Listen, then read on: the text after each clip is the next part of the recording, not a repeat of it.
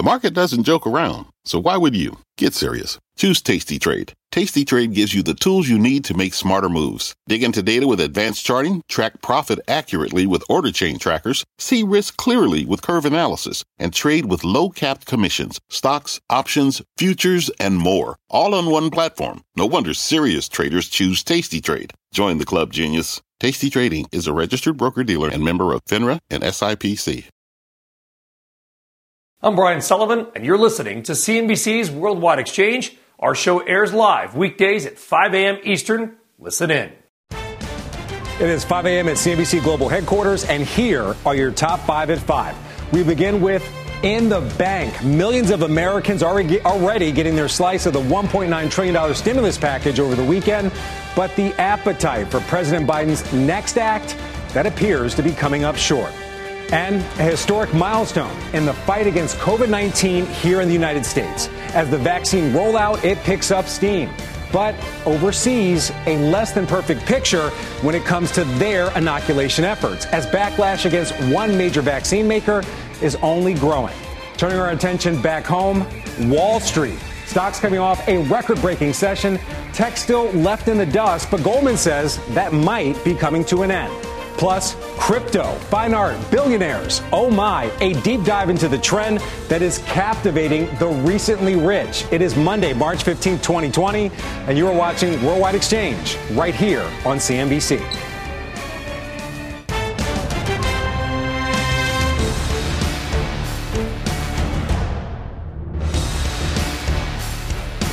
Good morning. I'm Frank Holland in for Brian Sullivan. Kicking off this Monday morning with a look at your stock futures. Got to look at it right now after the week that we had. We see the futures, they are fractionally higher across the board. We're looking at a cautious open to Wall Street on this Monday morning. The averages coming off a mostly higher session on Friday. The Dow hitting its 13th record close of the year and seeing its best week since November. The S&P coming off its 12th record close of the year. The Nasdaq slipping Friday 0.5%, but still ending the week higher by 3% and snapping its 3-week losing streak. Treasuries just continuing their climb higher. The 10-year yield this morning, we see it sitting right at 1.62. That's about 20 basis points below its high on Friday and its pre-pandemic highs in February of 2020. And watching crypto this morning as Bitcoin hits a record near 62,000 over the weekend, slipping just a bit this morning, right now sitting at 57,890. Now turning our attention to the global markets, a bit of a mixed session of trading overnight in Asia. The Shanghai Composite closing down nearly 1.5%. Europe, however, just getting its trading day started. We're seeing green across the board. You see right there the CAC up nearly 0.5%. Now turning to the pandemic and the global vaccine rollout. The U.S. hitting an immunization milestone over the weekend. According to data compiled by the CDC, the U.S. has surpassed 107 million doses to date, with this past Friday, Saturday, and Sunday seeing some of the largest single-day increases in vaccination rates since this rollout began. Reportedly between 2.7 and 3.2 million shots given in a single day. But overseas, that rollout, it's less than smooth, especially when it comes to that growing backlash against one major vaccine maker in countries like Ireland, Denmark, Norway, Iceland, and the Netherlands. CNBC Europe's Steve Sedgwick has much more. Hi, Steve. Yeah, really good to see you today, Frank. Yeah, you've got to remember, this is a continent, the European Union, that is really struggling with its vaccine program anyway. There's been all kinds of arguments over the last few months with the producer AstraZeneca, which is an Anglo-Swedish vaccine maker as well, about the rollout or slow rollout of the vaccines to Europe as well. So now we've got another layer where you say, actually, there are concerns coming out of Norway, concerns coming out of Denmark on reports of blood clotting being caused by the AstraZeneca vaccine. But there are a whole host of regulatory authorities out there, including the WHO, the World Health Organization, saying at the moment it does not appear to be the case that these concerns are valid. In fact, the European Medicines Agency, which is carrying out a review into those incidents, said the vaccine's benefits continue to outweigh the risks as well. We're hearing it in the UK as well, where the MHRA, which is the Medical and Health Products Regulatory Agency, they said people should still go and get their COVID-19 vaccine when asked to do. But you mentioned the Netherlands, one of the latest countries to pull back from vaccinations just for the very short term as well. The Netherlands have actually ordered 12 million AstraZeneca vaccine doses as well, 300,000 of those scheduled to be delivered in the next couple of weeks as well. So real concerns at an individual country level. But in terms of the World Health Organization, the MHRA and the EMA, which is the broader body in the European Union, they're still saying go and get your shots, Frank. So, Steve, is what we're seeing in these countries affecting the broader vaccine rollout in Europe?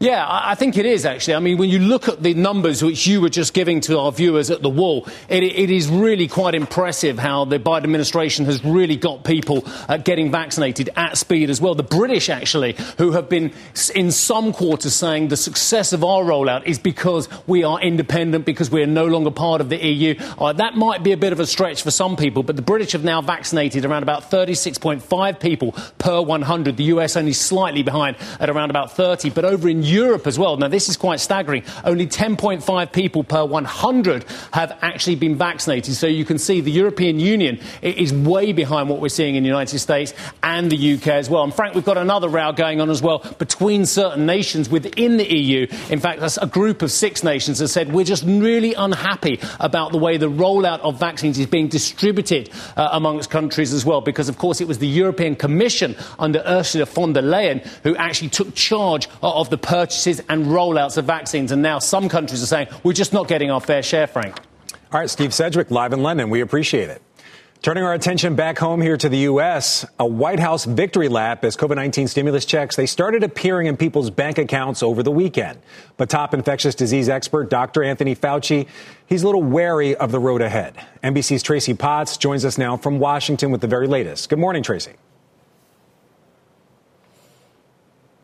Hi there, Frank. Good morning, everyone. So people are starting to see the money, the $422 billion of stimulus payments that have already started rolling out, as you said, hitting bank accounts over the weekend. The rest of America, 85% of households, the Treasury Secretary says, should see that money by the end of the month. And yes, the top infectious disease expert in the U.S., Dr. Anthony Fauci, says he's got some concerns about people who don't want to take the vaccine. A recent NPR PBS Marist poll found that 47%, almost half of Trump supporters say they don't want to take the shot.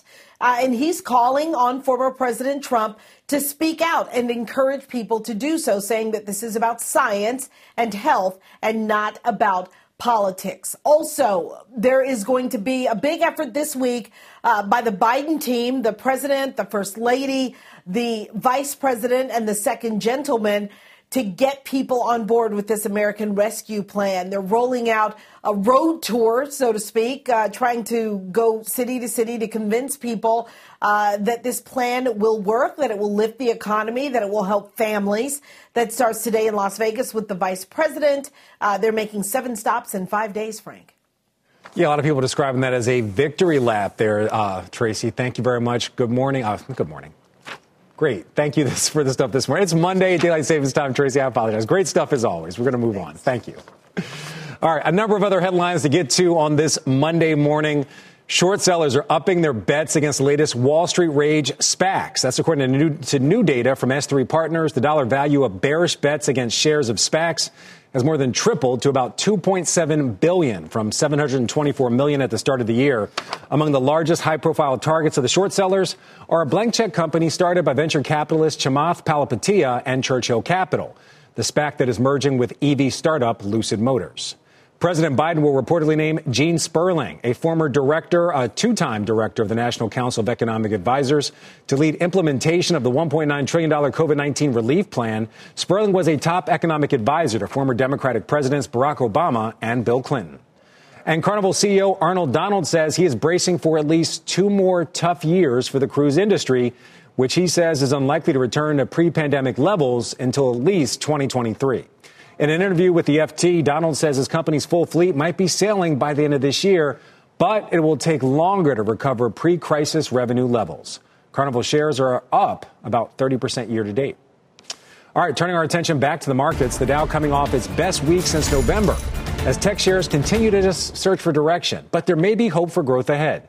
A note from Goldman Sachs to clients over the weekend reads, based on our client conversations, many believe that the equity market rotations that have recently accompanied rising rates have gone too far. We believe equity valuations should be able to digest 10-year yields of roughly 2% without much difficulty. Joining me now is Independent Solutions Wealth Management Portfolio Manager Paul Meeks. Paul, I got to ask you about that Goldman Sachs note. Agree or disagree? You know, I hope they're right, though right now we're sitting at a 10-year yield of about 1.5, 1.6%. I still think there is some upside. And as long as there's some upside to that rate and it's not capped, we'll probably be in some further trouble for the tech stocks because they're the ultimate long duration asset. And so I would tell folks to circle up your best tech bets, but don't buy them yet. So, I mean, we have to look at how tech's done over the last month, down 6%, but actually over the last week, it's up about 2%. We keep talking about this interest rate pressure. How come we haven't seen it over the last week? Well, I think we've had quite a move already, right? The beginning of August last, we're at a 10-year yield of about 50 basis points. We climbed to 1.6% plus. And you think about that, even though that's historically on an absolute level still rather low, man, it has been a big shot in a very short period of time. And so maybe we're starting to see some stabilization. Maybe we'll get some relief, but I'm not betting on that yet. One thing you are betting on are chips. You're very bullish on chips, which have not seen the same sky-high valuations as other areas of tech. Can you give us some names that you're especially bullish on and why? Yeah, so I like the semiconductor industry within the tech sector because the valuations are more defensible, so less damaged by this spike in rates. And also the fundamentals are quite strong. We have supply constraint in most of the industry within the sector, but although that's not good for shipping units, it's very good for pricing, and pricing always trumps everything else. So I like my top pick in that space is Micron, MU, followed by a semiconductor capital equipment company, Kulicke and Soffa. That's ticker symbol KLIC. And then last but not least, I like NXP, ticker symbol NXPI.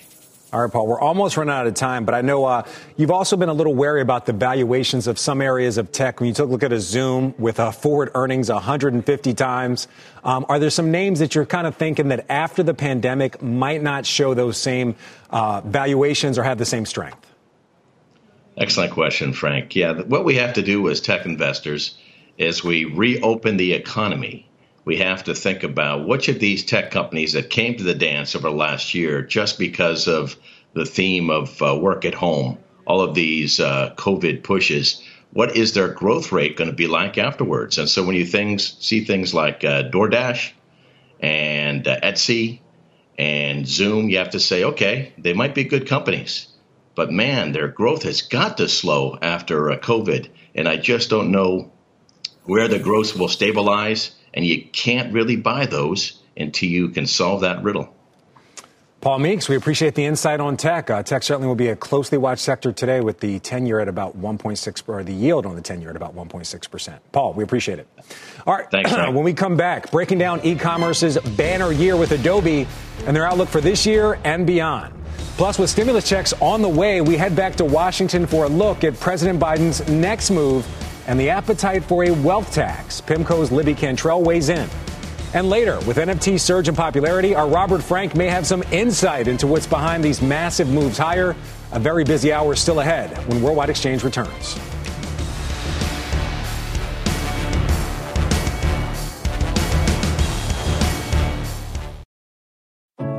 What does it mean to be rich?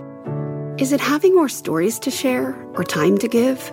Is it being able to keep your loved ones close or travel somewhere far away? At Edward Jones, we believe the key to being rich is knowing what counts. Your dedicated financial advisor will take a comprehensive approach to your financial strategy to help support what truly matters to you.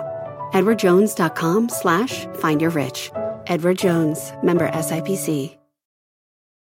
This podcast is supported by FedEx. Dear small and medium businesses, no one wants happy customers more than you do. So you need a business partner just like you. Like FedEx, who understands your passion for serving your customers because they have the same commitment towards you. That's why FedEx offers you picture proof of delivery, packageless and paperless returns, as well as weekend home delivery to 98% of the U.S. on Saturday and 50% on Sunday. See the FedEx service guide for delivery information. What's more, FedEx Ground is faster to more locations than UPS Ground. Trust FedEx for timely deliveries. See what FedEx can do for your business. Absolutely, positively FedEx. And welcome back. More than 1 year into the pandemic, and one area of the economy has been a clear winner. That's e-commerce. Already in 2021, $121 billion has been spent online. That's up more than 30% from the same time last year.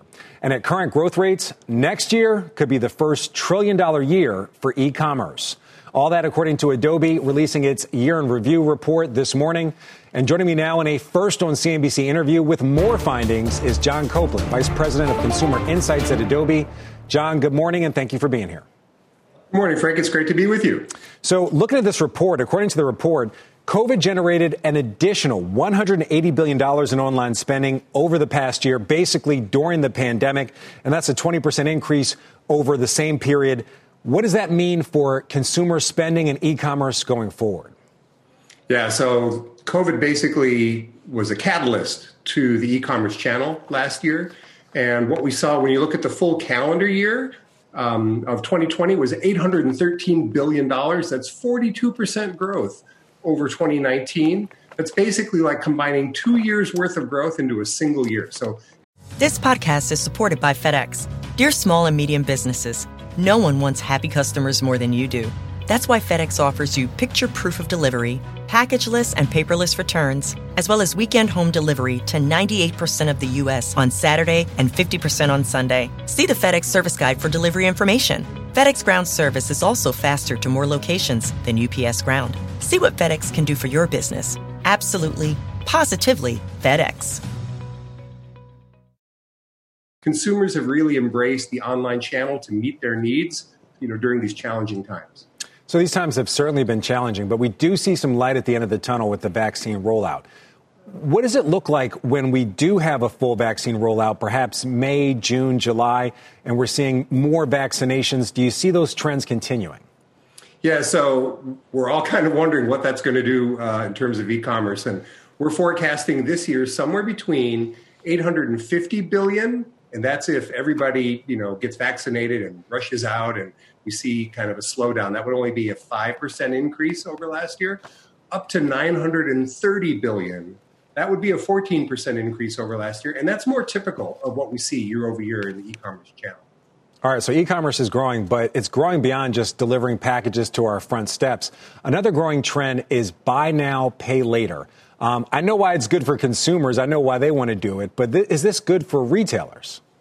Yeah, it's very much good for retailers. In fact, what we've seen of February this year, so just last month, relative to February of 2020, which is kind of on the cusp of the pandemic, a 215% increase year over year in buy now, pay later orders. And in terms of retailers, it comes along with larger average order values. What we're seeing is 18% larger orders when customers are using that service. Interesting. They used to call it layaway. I guess everything old's new again. Yeah, although, with buy now, pay later, you actually get the good up front. You don't have to wait until the payment's done. Yeah, good point. Another growing trend is buy online and pick up in store, also known as BOPIS, or sometimes it's buy online and curbside delivery, or sometimes it's buy online and e-commerce locker. People also call it click and collect. Not as fun as saying That's BOPIS. Right. Do you see that trend continuing? Absolutely. So, in February of this year, we're already seeing it growing 67% year on year. It's always been huge and growing during the holiday season, but now people are clearly working it in as part of their fulfillment options, right? Picking up in the store gives consumers the ability to schedule it according to their availability and knowing that stock will be there for them when they want to pick it up. Yeah, those e-commerce lockers also gaining a lot of popularity. A lot more people looking for a completely contactless pickup. All right, John Copeland from Adobe Insights. We appreciate it. Thanks for being here. Thank you. Still on deck, another dramatic turn of events in the trial of former biotech startup star Elizabeth Holmes. We're back right after this break. Stay with us. Today's big number. $1 trillion. That was the U.S. budget deficit between October and February, according to the Treasury Department. That's a 68% increase over the prior year period.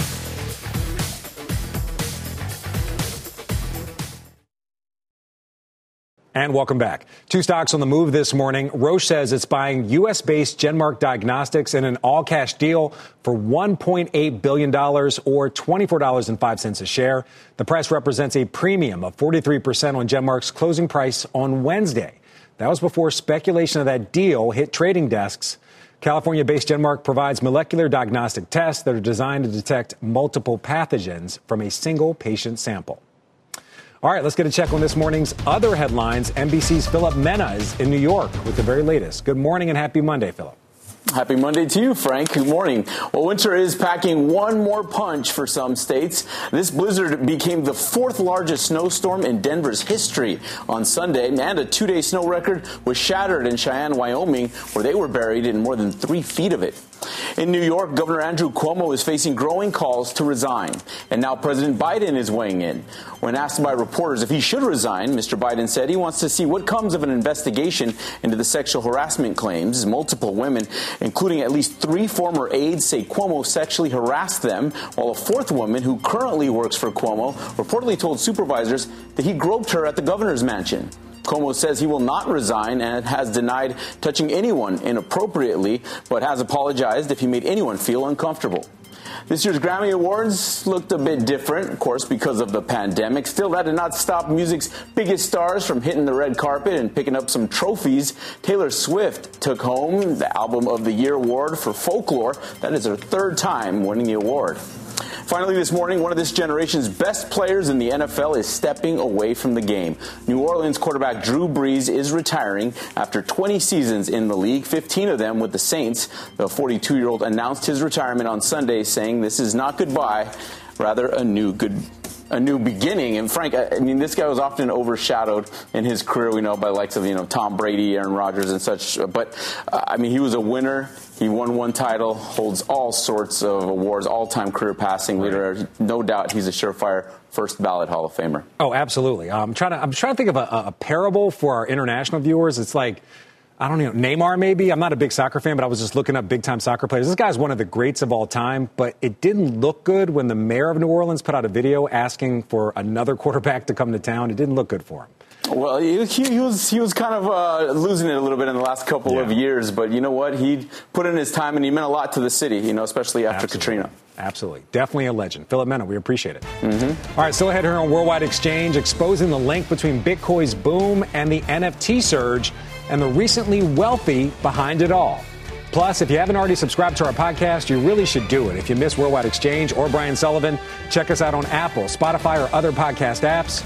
And March, of course, is Women's History Month, and we're spotlighting some of our CNBC contributors. Here's Arias Asset Management CEO Karen Firestone on what empowers her. I'm empowered by the fact that I believe in myself. I was one of the few women who worked at Fidelity, but I thought, I can put my mind to something. I can research a company as well. I can understand stocks. I can manage a portfolio as well as the guys. And I just had to remind myself of that all the time because I was so dramatically outnumbered. But I thought I can do it. And that's what kept me going.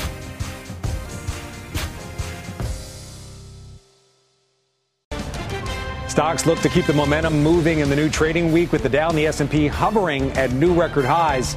Stimulus checks officially hitting bank accounts this weekend as the Biden administration turns its attention to its next policy priorities. PIMCO's Libby Cantrell lays out what investors need to know.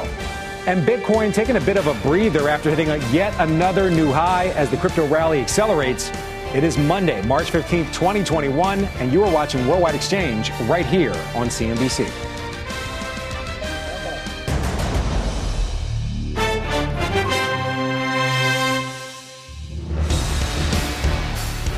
And welcome back. I'm Frank Holland in for Big Papa Brian Sullivan. Here's how stock futures are looking as we're halfway through the 5 a.m. hour.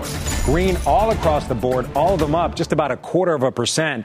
The Dow and the S&P 500 coming off fresh record closes on Friday. The Dow seeing its best week since November. Treasuries continuing their slow climb higher ahead of this week's FOMC meeting and policy decision. We're seeing right now the 10-year sitting at 1.613. Forecasters expecting the central bank to acknowledge an improving U.S. economy and possibly tweak their interest rate outlook, which as of today does not include any rate hikes through at least 2023. And 4 stocks to watch ahead of the open: Penn National Gaming, Caesars, NXP Semiconductors, and Generac. All of them higher in the pre-market. You can see right here. NXP up almost 7%. All 4 will be joining the S&P 500 in a reshuffle ahead of trading on March 22nd. And now to this morning's other top stories. Bitcoin pulling back a bit after hitting a new record high over the weekend. The crypto climbing to nearly 62,000. Right now it sits at about 56,000. That pullback coming after a report that India would pursue a ban on digital assets. Still, Bitcoin's price has more than doubled so far this year. Air travel continues to show signs of improvement as the TSA reports its highest level of passenger screenings in nearly a year. The agency says officers screened more than 1.35 million people at airports on Friday, the highest figure since March 15th of last year. Still, that figure was still down about 20% from the same day last year. And Texas power provider Griddy Energy is reportedly planning to file for bankruptcy. That's according to the Wall Street Journal. The expected move comes after the state's grid operator cut off the company's access to customers for unpaid bills following last month's crippling winter storm. High bills from that storm have also forced 2 other power companies to seek bankruptcy. All right, turning our attention to Washington now as the Biden administration begins the rollout of its $1.9 trillion stimulus plan. Those $1,400 checks at the center of that package began hitting bank accounts over the weekend. Alon Moy joins us now with much more on that timeline. Good morning, Alon. Well, that's right, Frank. The first tranche of checks will continue to roll out through the rest of this week. The White House says that 85% of households will receive a payment, either for the full $1,400 or for a smaller amount. Now, the first payments will be direct deposits into bank accounts. Officials said that paper checks will go out by the end of the month. And the IRS has also been testing out prepaid debit cards for those who may not have access to a bank account. Now, according to an analysis by the Brookings Institution, it took almost 4 months to distribute 90% of the first round of stimulus checks that were approved a year ago. Now, it took less than 3 weeks for the IRS to hit that milestone for the second round of $600 checks that passed back in December. Now, Treasury officials would not project how many payments would go out this week or how long it might take them to finish the job. But Secretary Janet Yellen said only that she's committed to getting the money out as quickly as possible. In a letter to staff obtained by CNBC, she called the effort a huge responsibility because if we do our jobs right, then we accelerate this recovery. Now, this is not just about the checks. Treasury is also dealing with the expanded child tax credit, tax-free unemployment insurance, and ensuring that student loan relief isn't taxed as well. And Frank, don't forget, we're also in the middle of the regular tax filing season as well. So Treasury is urging people to get their returns in early and to do it online to help speed up the process. Going on in D.C. Alon, please stay with us. We're just getting started with this. All right, the rollout of that $1.9 trillion stimulus package, hiking the federal budget deficit even further and raising some fresh questions on how to pay for it all and the financial feasibility for the rest of President Biden's agenda, and that includes infrastructure. Speaking yesterday, Treasury Secretary Janet Yellen was pressed on whether the Biden administration is weighing a wealth tax to address all this ballooning debt. President Biden has put forward a number of proposals. He hasn't proposed a wealth tax, but he has proposed that corporations and wealthy individuals should pay more in order to meet the needs of the economy, the spending we need to do. And over time, I expect that we will be putting forth proposals to get deficits under control. But no wealth tax? Well, that's something that we haven't decided yet. Long pause there from Janet Yellen. All right, for much more on this, let's bring in Libby Cantrell, head of public policy at PIMCO. Alon Moy still with us as well. Good morning, Libby. Good morning. So, Libby, before we get to the wealth tax or the possibilities of it, let's talk about inflation. Consumer price index, that was pretty tame. We haven't seen any significant wage increases with the employment situation. Are you seeing any signs that point towards breakout inflation? Yeah, well, thanks, Frank. And I think very understandably, this is the top question for our clients at PIMCO and something we're discussing a lot internally. But I think the answer is no. While we do expect some upward pressure on inflation, we could see inflation even drift close to that 2% Fed target, at least temporarily. We don't necessarily expect a breakout in inflation for a few reasons. I think most importantly is the structural factors that have been dampening inflation, whether it's globalization, automation, the fact that organized labor is just not as powerful as it used to be. Those still very much remain intact post-pandemic. And the other thing, Frank, I think is important here is even though everyone's focused on these stimulus payments and sort of, I think, this assumption that a lot of this will be spent. If past is prologue, about 70% of the previous stimulus payments have either been saved or have gone down to pay down debt. So we don't necessarily expect a massive pickup in consumption. We could see it sort of gradually, but again, we just don't see the factors that would lead to a sort of 1970s, hyperinflation cycle.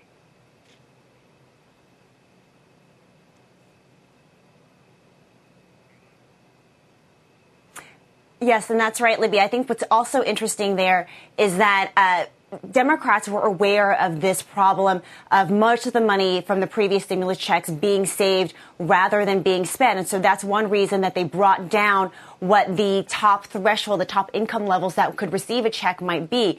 Anywhere between 6 million to 9 million households will no longer receive a check that received them in previous rounds. So that could be one sign that consumer spending, more of those checks might be spent, more of it might go to boosting consumer spending than had in previous rounds. But certainly we're seeing also a different mindset right now amongst consumers, right? We're hearing people book travel 6 months, a year down the road. And so that might also be an example of the ways that people have a chance to spend this money in ways that they didn't in previous rounds of stimulus checks.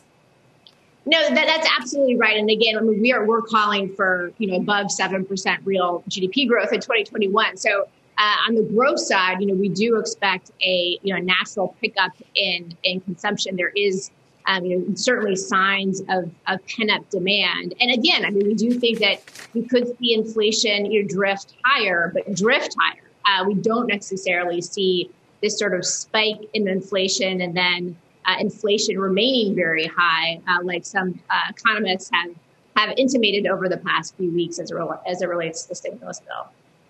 So look, let's switch gears back to the Biden policy agenda. Two questions and two words that a lot of people are hearing from D.C. One, the filibuster. What do you see as the near-term future of the filibuster? And also reconciliation, the tool that was used to pass this COVID bill. Could that be used to pass some of the other priorities for the Biden administration? Yeah, we're getting deep into Washington process, but process actually really does matter. And I think we saw that it was underscored as it relates to this most recent stimulus bill, just in terms of the rapidity that it passed. I think, Frank, to answer your question very briefly, no, we don't necessarily see a change to the filibuster. Most importantly, we don't see 50 Senate Democrats voting to eliminate the filibuster. That would have the biggest consequences from a markets and economic policy perspective, because, of course, it would only require then 50 votes, not 60 votes, to pass all legislation. We just don't see that happening. I think you'll certainly hear more rhetoric, but again, we just don't think the votes are there. Senator Manchin famously has come out over the past few weeks again and again saying that he doesn't support the elimination of the filibuster, albeit he may support some marginal changes. But I think also, importantly, there are many other centrist Democrats in the Senate who also line up with Senator Manchin. They're just a lot more private about it. Now, reconciliation, it's a great point, because this is, I think, a turning point or an inflection point for the Biden administration here. Do they prevent working with the other side, with Republicans, and try to use reconciliation again. You remember, the reconciliation is the tool that does allow for certain types of legislation to only pass with 50 votes. Of course, that's what we just saw this COVID relief bill pass with. We also saw the Trump tax cuts pass by reconciliation. It's a way to, only pass against certain types of legislation with 50 votes, but basically prevents working with the other side. And Biden was all about unity, about bringing folks together. So this is an inflection point. I think that the view is he probably will try to do this via regular order, via 60 votes, at least for the next few weeks, if not the next 2 months or so. And then he may have to resort to reconciliation. But I think the most important thing from an investment and markets perspective is that, COVID relief passed very quickly. We should not expect infrastructure to pass this quickly. Infrastructure, I've always called it the unicorn on Capitol Hill. Everyone likes to talk about it, romanticize it, but no one's actually seen it. And it's complicated. It's ill-defined. It means different things to different people. So I think the bottom line here from a markets perspective is that we should not expect infrastructure to pass very quickly.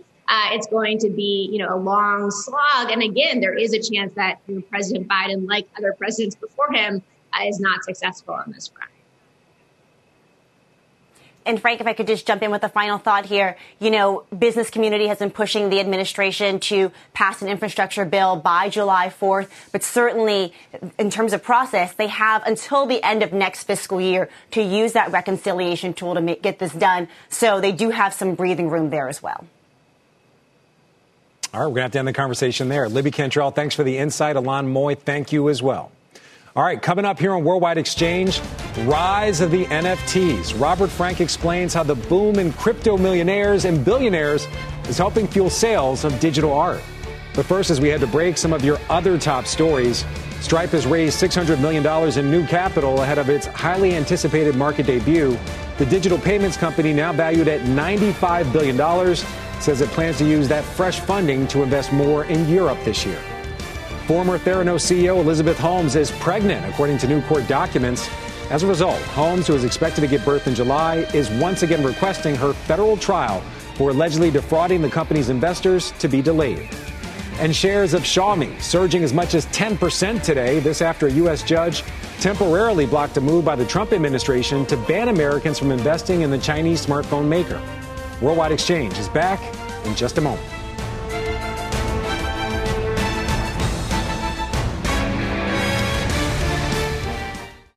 All right, welcome back to Worldwide Exchange. A week after an NFT boom, that's non-fungible tokens, we may be getting just a bit of insight into what's behind these gigantic moves in the digital art world. Our Robert Frank, he joins us now with much more, eagerly waiting to find out what's going on behind all this, Robert. Yeah, Frank, it's just a mystery wrapped in an enigma. We're starting to learn a bit more about how this is working, because last week we actually saw two things happen. First, the record smash for that NFT for $69 million. And we saw record market caps for crypto, both Bitcoin topping $1 trillion and Ethereum topping $220 billion. NFT prices and crypto values are not only linked, but they are fueling each other's growth. NFT sales totaling $340 million in February. That's up from just $12 million in December, while the prices of Bitcoin and Ethereum have more than doubled. Experts say the crypto rich, who have seen their initial investments soar in value, they just don't have many outlets to spend or invest all those gains without triggering reporting or tax requirements. NFT appeared just in time, providing a new large liquid market that's almost driven entirely by crypto. For instance, the buyer of that $69 million Beeple, who goes by the name Meta Coven, described himself as an early crypto investor who started buying Bitcoin back in 2013. Another big NFT collector is Tim Kang. He is a music and crypto entrepreneur. He bought Ethereum back in 2016 and is now paying hundreds of thousands of dollars for Beeple NFTs. And the underbidder for the Christie's Beeple was Justin Sun. He, of course, is the founder of the cryptocurrency platform Tron. So, Frank, a lot of links here with all this sort of trapped wealth that's in the crypto gains looking for an outlet, and NFTs came just in time for them to spend it. Yeah, you know what? I got to ask you, Robert, and I'm sure a lot of people have been asking you about this. What does all this say about whether or not this NFT craze is here to stay, or does this mean it's more of a one-off because, hypothetically, this crypto boom can't last forever? Yeah, I mean, you tell me where Bitcoin and Ethereum are going, and I'll tell you where the NFT craze is going. It does appear that because these two are linked, and, we see Bitcoin down a little bit today, but basically, as long as crypto continues to rise on a long-term basis, or even just stabilize, you have all of these gains that are looking for a home. And so I don't see the NFT craze dying anytime soon. Now, what may end, this price, $69 million, even Beeple said that's just not sustainable. But he said, and I think a lot of people now say, that NFTs as a whole will be a strong market and there'll be more applications for that blockchain technology going forward, even if we see crypto start to subside or fall. Yeah, Robert, if I had $69 million, it doesn't have to be sustained. I'm sustained with that $69 million. On a serious note, where do you see this all going? Are we going to see more of sport NFTs gaining popularity, kind of taking the place of trading cards? Or do you see it more going in the Beeple direction, where people are looking for very unique pieces of NFT? I think there are going to be sort of two ends to the barbell. On the one side, we're going to see on the very high end, we're going to see art become more accepted. We're probably going to see more mainstream popular artists create their own NFTs to sustain those values. And that will be the sort of highest prices that will be paid, maybe in the 6 or 7 figures. On the, I say lower end, Top Shots, which is the NBA, those video highlights, those are selling for 6 figures. So those are still selling for a lot. But most of those Top Shots, which I think have kind of replaced or at least supplemented the whole trading card market, which was very active even before NFTs came to light. I do think that's going to be the broad-based market that even not for the crypto millionaires and billionaires, the broader sort of sports trading population will continue to support that market. And that's got a lot of legs. I think, you're seeing it not just the NBA Top Shots, but other sports. NFL guys are now getting into it. That's going to be a lot of trading. So I see that along with CryptoPunks. There was a CryptoPunk, you'll have to look this up, that sold for $7 million on the same day that the Beeple sold. We all didn't notice that because the Beeple price. But these are sort of little cartoon emojis that are selling for millions of dollars. So, I think this could go anywhere.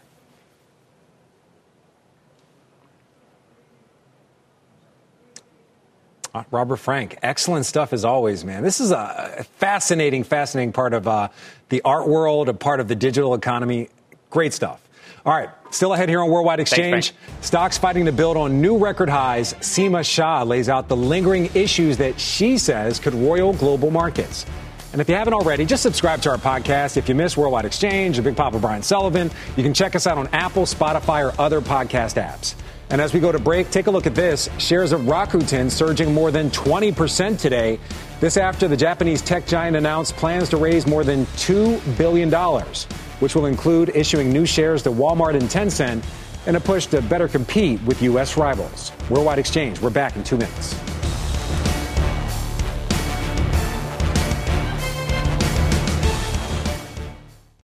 All right, welcome back. The markets have continued to march higher in the first quarter, despite just a few bumps in the road. The Russell 2000, often considered the reopening index, the best performer this year, up 19%. But your next guest says there are still some lingering issues that could affect global markets, including uneven access to vaccines, rising bond yields, and when the Fed may tap the brakes to counter inflation. Seema Shah is chief strategist at Principal Global Investors. Seema, thank you for being here. Thanks for having me on. So let's start with this inflation talk. So consensus generally is that rising yields is a big issue, but 1.6 is historically low. How big of an impact are rising yields? How big of an impact is real inflation having on the markets? And how does a perceived lack of clarity from the Fed impact all this? Yeah, Frank, I mean, look, these are really key issues for markets at the moment. I think we're across the board expecting a rise in inflation over, the next couple of years. Now, to our minds, this isn't too much of a concern in a way, because it's likely to be, temporary inflation, which is just driven by supply side, stuff that the Fed typically looks through. And then you have inflation fading out to around 2%. The problem is, in the meantime, as you're seeing inflation rise, we're also seeing bond yields rise. And for the Fed, that might be a concern if it results in tightening financial conditions.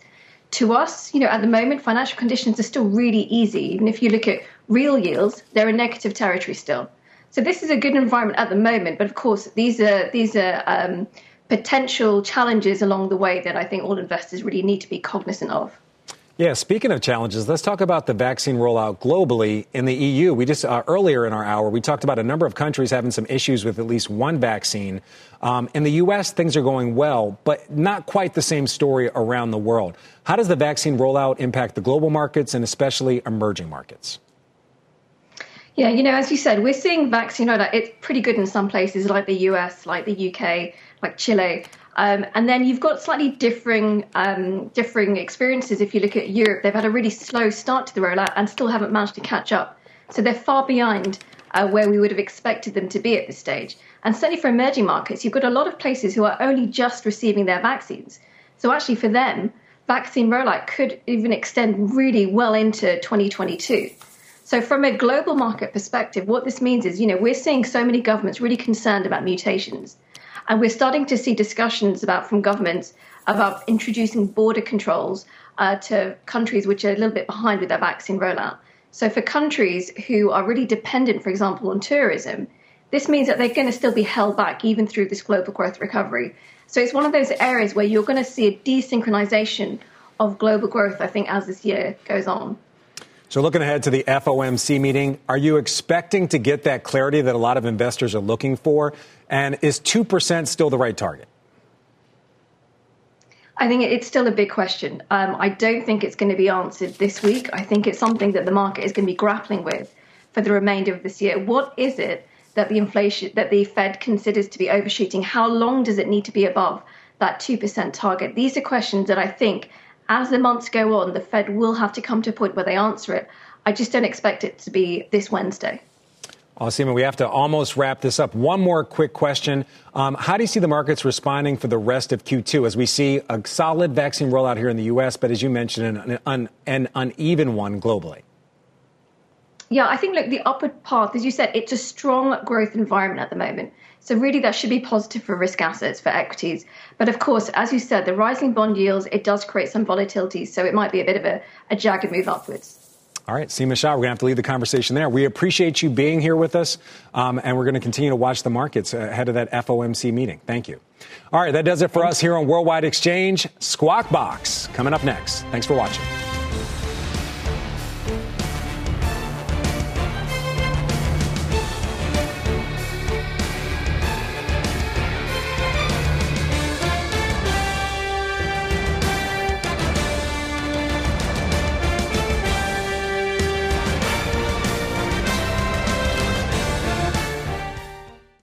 You've been listening to CNBC's Worldwide Exchange. You can always catch us live weekdays at 5 a.m. Eastern, only on CNBC. This podcast is supported by FedEx. Dear small and medium businesses, no one wants happy customers more than you do. That's why FedEx offers you picture proof of delivery, packageless and paperless returns, as well as weekend home delivery to 98% of the U.S. on Saturday and 50% on Sunday. See the FedEx service guide for delivery information. FedEx Ground service is also faster to more locations than UPS Ground. See what FedEx can do for your business. Absolutely, positively FedEx.